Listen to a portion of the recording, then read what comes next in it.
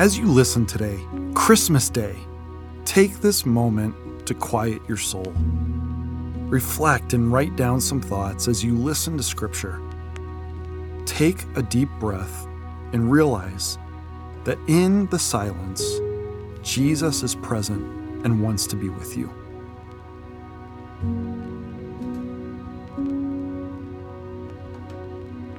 Luke 1, 26 through 38. In the 6th month of Elizabeth's pregnancy, God sent the angel Gabriel to Nazareth, a town in Galilee, to a virgin pledged to be married to a man named Joseph, a descendant of David. The virgin's name was Mary. The angel went to her and said, "Greetings, you who are highly favored. The Lord is with you." Mary was greatly troubled at his words and wondered what kind of greeting this might be. But the angel said to her, "Do not be afraid, Mary. You have found favor with God. You will conceive and give birth to a son, and you are to call him Jesus. He will be great and will be called the Son of the Most High. The Lord God will give him the throne of his father David, and he will reign over Jacob's descendants forever. His kingdom will never end." "How will this be?" Mary asked the angel, "since I am a virgin?" The angel answered, "The Holy Spirit will come on you, and the power of the Most High will overshadow you. So the Holy One to be born will be called the Son of God. Even Elizabeth, your relative, is going to have a child in her old age, and she who was said to be unable to conceive is in her 6th month. For no word from God will ever fail." "I am the Lord's servant," Mary answered. "May your words to me be fulfilled." Then the angel left her.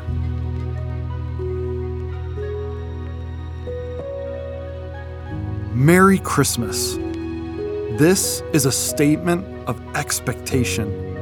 As we celebrate the birth of our Lord Jesus, let's consider our expectations for this year. In fact, what are your expectations for today, Christmas Day, and the entire Christmas season? What traditions have stayed the same and which have been modified? Are there any changes that you've enjoyed? Any changes that you have grieved?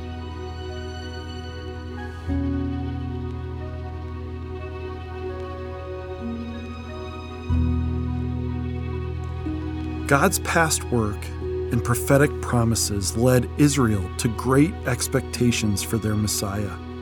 They longed for him to overthrow their oppressive rulers and establish his kingdom here and now. But to participate in his kingdom, they had to adjust their expectations and embrace God's plan. Mary provides a wonderful picture of embracing God's plan. Mary likely anticipated a quiet, obscure life in her small village. But God delivered a startling message that disrupted her plan. Instead of stubbornly clinging to her vision, Mary humbly accepted God's will. And with that, Isaiah's prophecies for the Messiah's birth were fulfilled.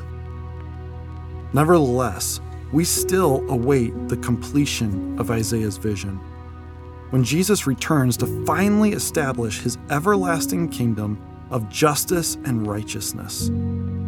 He will take the throne, and every knee will bow to him.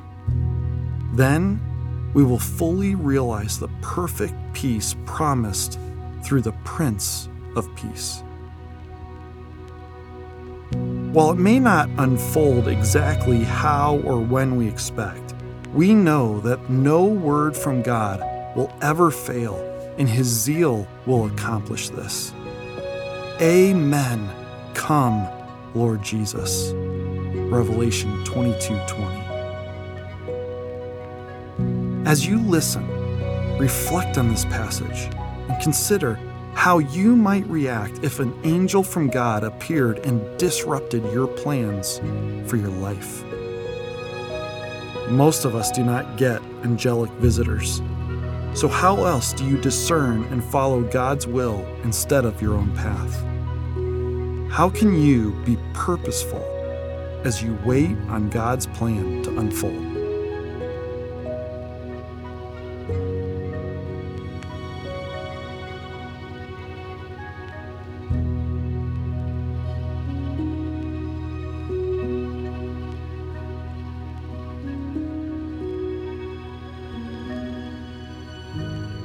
Dear God, we praise you that your ways are higher than our ways. Reveal to us where we are resisting your plans in favor of our own. Lead us to humbly, joyfully, and fearlessly submit to your will. Help us as we wait in eager expectation for your continuing plans to unfold. And help us to celebrate the birth of our Savior today. In Jesus' name we pray. Amen.